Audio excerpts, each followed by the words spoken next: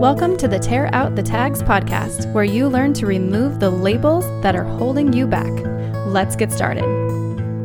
Hello, Team Emboldened. Today, we're going to talk about the tag open-minded.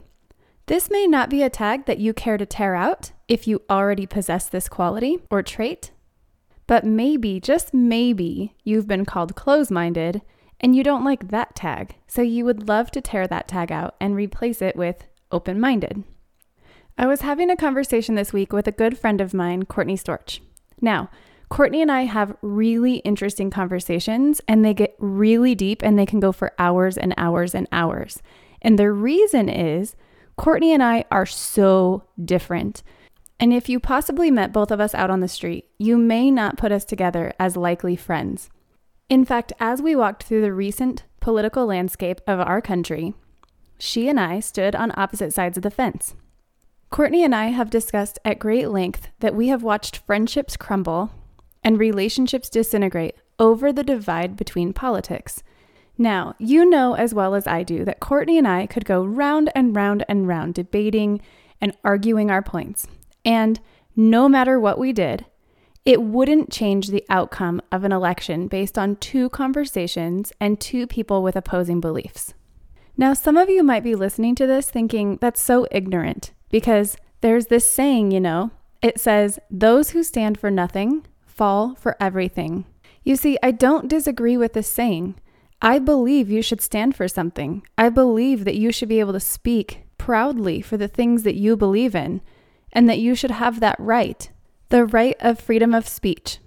However, somewhere along the lines, it seems that many people in our country have lost the ability to listen to opposing views without getting in a knockdown, drag-out fight that's friendship ending, connection ending, and relationship ending. There's another saying that I would love to piggyback onto that first saying that I shared, and it is by Dr. Phil. Yes, I'm quoting Dr. Phil on this show. I guess you learned just what this show is going to turn into, but it's, do you want to be right or do you want to be happy? Well, there's a lot of people right now who aren't happy. There's a lot of people right now who are standing firmly in what they believe in so that they don't fall for whatever is in the middle. I used to be one of these people, and I would categorize myself as fairly close-minded. So what changed? I went through the big D, and I don't mean Dallas. A divorce challenged me to face the things that I thought were true, the things that I knew in my heart were right. Now here's the thing about being right. How do you know? How do you know you're right? You're going off of the data and the information that you're attracted to, and you're prioritizing the way that you vote, if we're using the elections for an example, in order to decide what those things are that you stand for. This interesting thing happens when you get a divorce. Suddenly you think that you're just going to magically get along, even though you maybe didn't within the marriage. However, it doesn't always work out that way, and it doesn't usually work out that way immediately. Some people post-divorce take years to get to be back on the same team for their children. There were a couple of years in my situation where this was definitely the case for us. Until one day, I had a conversation that impacted me more than probably anything that has in the last 10 years. It was with my favorite person on earth, my cousin Thea.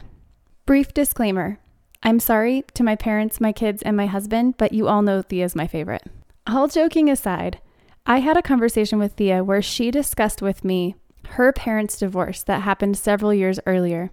And she said, the thing about my parents is they're both telling the truth because it's what they walked through.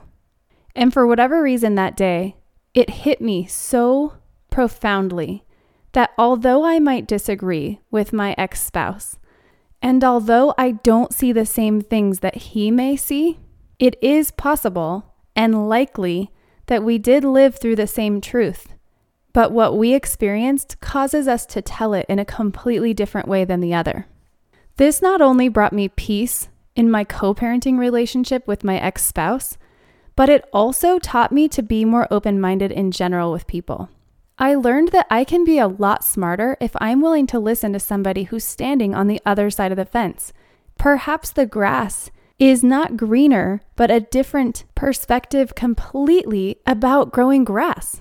We've gotten to a place in this country where even when we're making an effort to listen, we're not always hearing the other person, and we're not always trying to understand their belief system or where they're coming from. The miraculous thing that you'll find when standing on opposite sides of an opposing view is that you leave the conversation smarter, even if you don't agree with what that person stands for. You see, Courtney and I don't always get off the phone, and maybe rarely get off the phone switching sides, so to speak.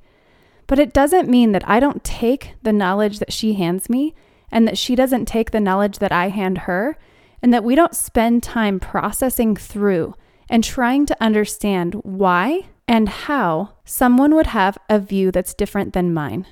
There's not a single time that I've gotten off the phone with Courtney that I haven't thought, I'm smarter because I took the time to have a conversation with this brilliant woman. So I would challenge those of you today who may need to tear out the tag that says close-minded. I would ask you, do you want to be right or do you want to be informed? Because knowledge is power, and the more you learn, the more you can be sure about what you stand for so that there's no risk of falling for everything. This, my emboldened friends, looks like open-mindedness.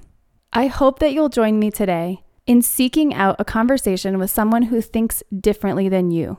Make sure it's somebody who can also respect your views and the things that you stand for. And enjoy having a conversation and seeking understanding and connecting with someone that you may have not connected with otherwise. I look forward to catching up with you tomorrow.